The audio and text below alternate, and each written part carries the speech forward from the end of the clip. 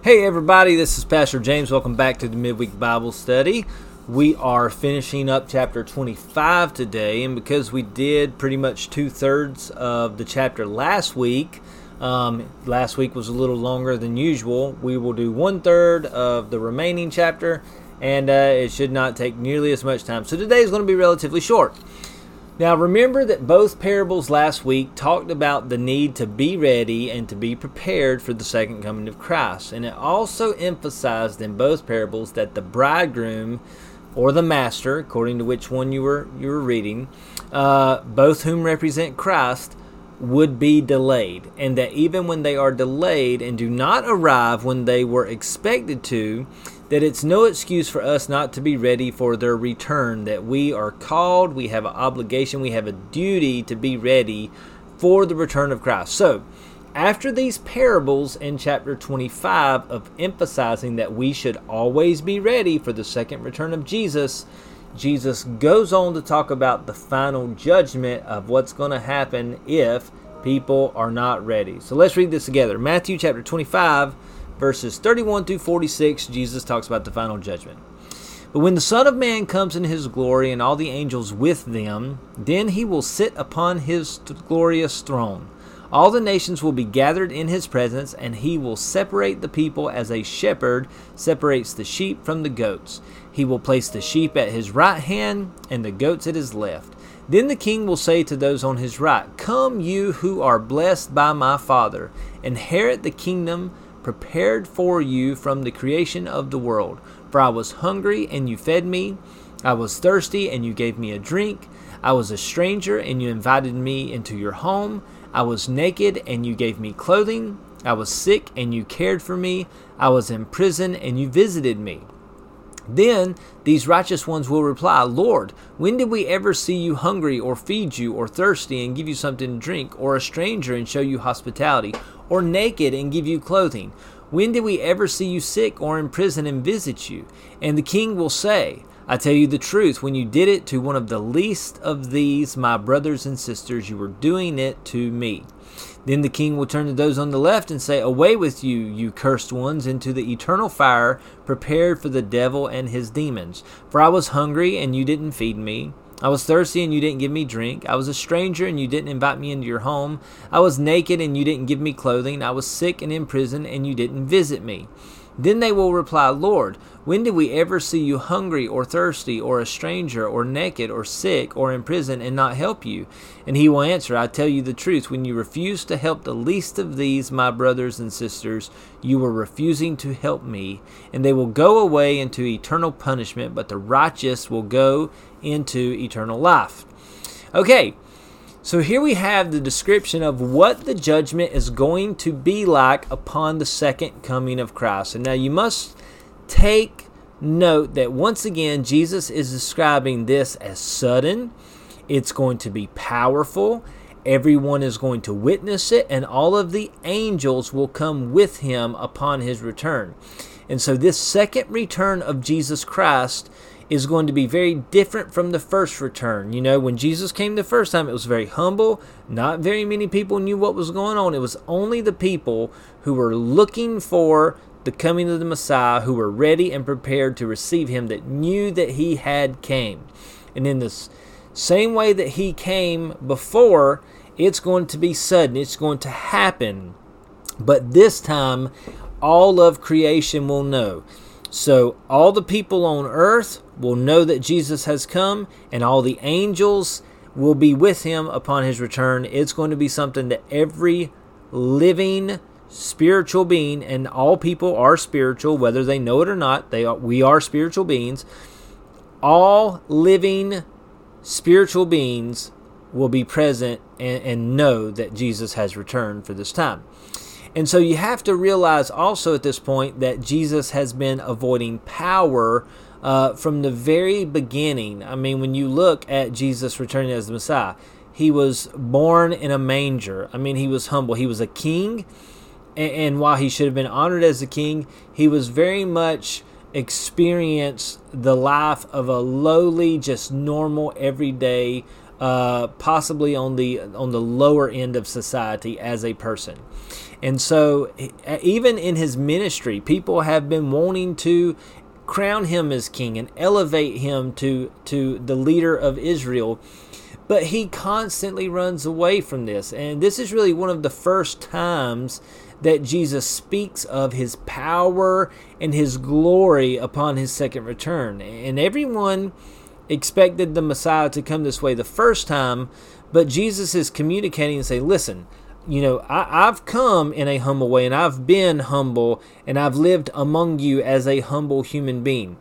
But when I return, after I suffer and after I die, after I am the humble sacrifice that I've been called to be, when I return, all the power and all the glory and all the majesty that you can possibly imagine is going to come with me.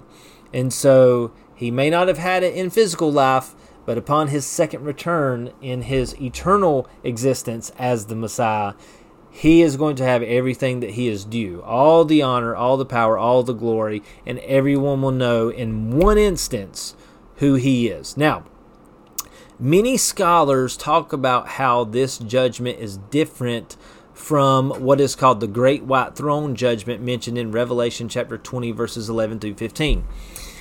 And how you interpret these things greatly depends on how you interpret the book of Revelation, as you differentiate between this passage and the book of Revelation. Now, I'm not going to get into all that stuff and how how you interpret Revelations and the stance in which you take, because it's very complicated. It's very in-depth. We could study the book of Revelation for years and talk about it and still probably be more confused than what we really know that we're talking about, and at the same time just really coming away with a lot more questions than we have answers. But in this account of judgment that we have given by Christ, he speaks and he talks about the people being sheep and goats and how they will be separated. And this would have been a really easy analogy to understand for the people listening to Jesus in this moment, because many of them, if they were not shepherds, had at least some experience with sheep and goats, and they understood what was going on. And during the day, sheep and goats were allowed to graze and mix with one another, but at nighttime they were separated. And there were a couple of reasons why, but one of the main reasons is because at nighttime when it gets cool, sheep do a lot better because they're covered with wool. But the goats kind of need to gather together for heat and to support one another and maintaining body temperature as they're laying down and resting. And so that was kind of one of the main reasons, but there's a few other reasons. So they were always separated at the end of the day. So they were allowed to be mixed and kind of mingle with one another, but at the end of the day, they were always separated out to go to their appointed places. And that's the way that it's going to be when Jesus returns. When he returns, the world is going to change drastically. It's basically like the end of the day, and people are going to be separated out and go to their appointed places. So the sheep on the right hand will be allowed to enter into the Father's kingdom that has been prepared for them from the foundations of the world. So from the very beginning of creation, the Father's kingdom has been prepared for people who are going to put their trust and faith in Jesus Christ. It's always been there. It's always been a part of God's plan to redeem people back to fellowship with himself. Now, it is worth noting that they were found worthy because of what they did. And now you have to be really careful when you read this passage and understand that what they did was not the true reason that they were allowed to enter. Because these people, like the root of this, the cause of what they did, is because they did put their faith in Jesus Christ. They repented of their sins, they put their faith in Jesus Christ, and because they believed in Jesus Christ, they were willing to feed and give drink and to take care of, and to doctor, and to heal, and welcome people in, and visit people in prison who were followers of Jesus Christ. They were doing this to fellow believers because they had Jesus in their heart. And if you have Jesus in your heart, it gives you the desire to not only take care of fellow Christians, but to take care of anyone in need. Like that love for your neighbor, all right? Jesus said the greatest command is love God with all your heart, all your soul, all your mind, all your strength. And equally important is to love your neighbor as yourself. Well, Jesus being present in your life gives you the desire to show that love.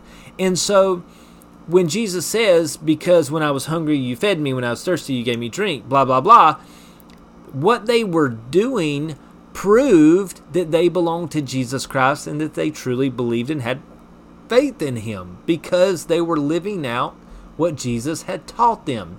Their deeds, now understand this is really important. Their deeds did not make them worthy to enter the kingdom. Rather, their deeds were evidence of their faith that made them worthy to enter the kingdom. Their faith was in Jesus Christ, and Jesus makes them worthy. Because Jesus is present in their lives, it makes them worthy. Because Jesus is present in their lives, it makes them want to show love to other peoples. They go hand in hand. This is why Scripture talks about faith without works is dead, because if you have faith in Christ, you're going to do good things. You don't go to heaven because you do good things, but you go to heaven because you have faith in Jesus Christ, and you do good works because you have faith in Jesus Christ. They go very much together. Although it is possible to do good things without having faith in Jesus Christ, which is the reason why you can't just base your eternal security on your good works. It is all based on your faith in Christ. And if you have faith in Christ, you're going to do good works. You have faith in Christ, you go to heaven for eternity. All right? So you also need to take a step back from this passage to contemplate that this could also very well include offering love and kindness to strangers. Now, I said that a second ago, but I just want to reiterate this, that it's not just about caring for your brothers and sisters in Christ. This is also loving and caring for our neighbors as ourselves.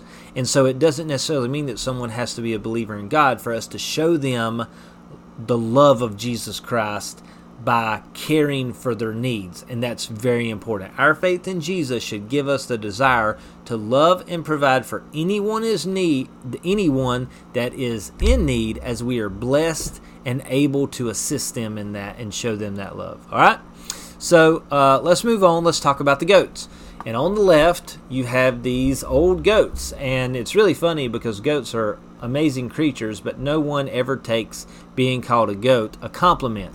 But these goats are going to be turned away and cast into everlasting fire, prepared for the devil and his angels. And this is another confirmation that there's one of two places for us to go.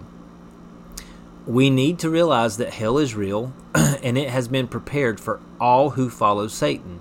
And just because you don't claim to be a Satanist, or just because you don't purposefully model yourself after Satan, does not mean that you don't belong to him and belong with him.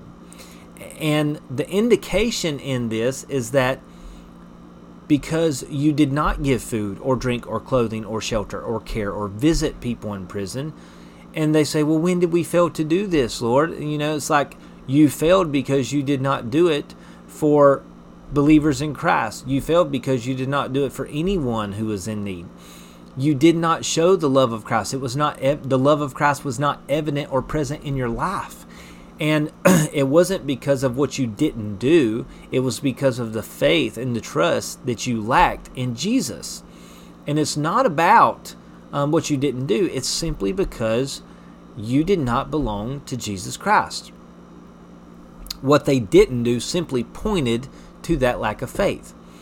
And if we believe in Jesus, we're going to obey his teachings. It's just going to happen. If you love Jesus Christ, it may not sound appetizing to do this. A lot of times doing what Jesus calls us to do is difficult. It's uncomfortable. It takes us out of our comfort zones. But it does not mean that we're not supposed to do it. And so if you love Jesus, there's going to be a desire in your life to serve him. Another thing you need to realize is that hell is prepared for the devil and his demons. It was not prepared for people. but it was prepared for the devil and his demons. The only reason that people will go to hell is because they reject Christ and the teachings of Christ and God's Word.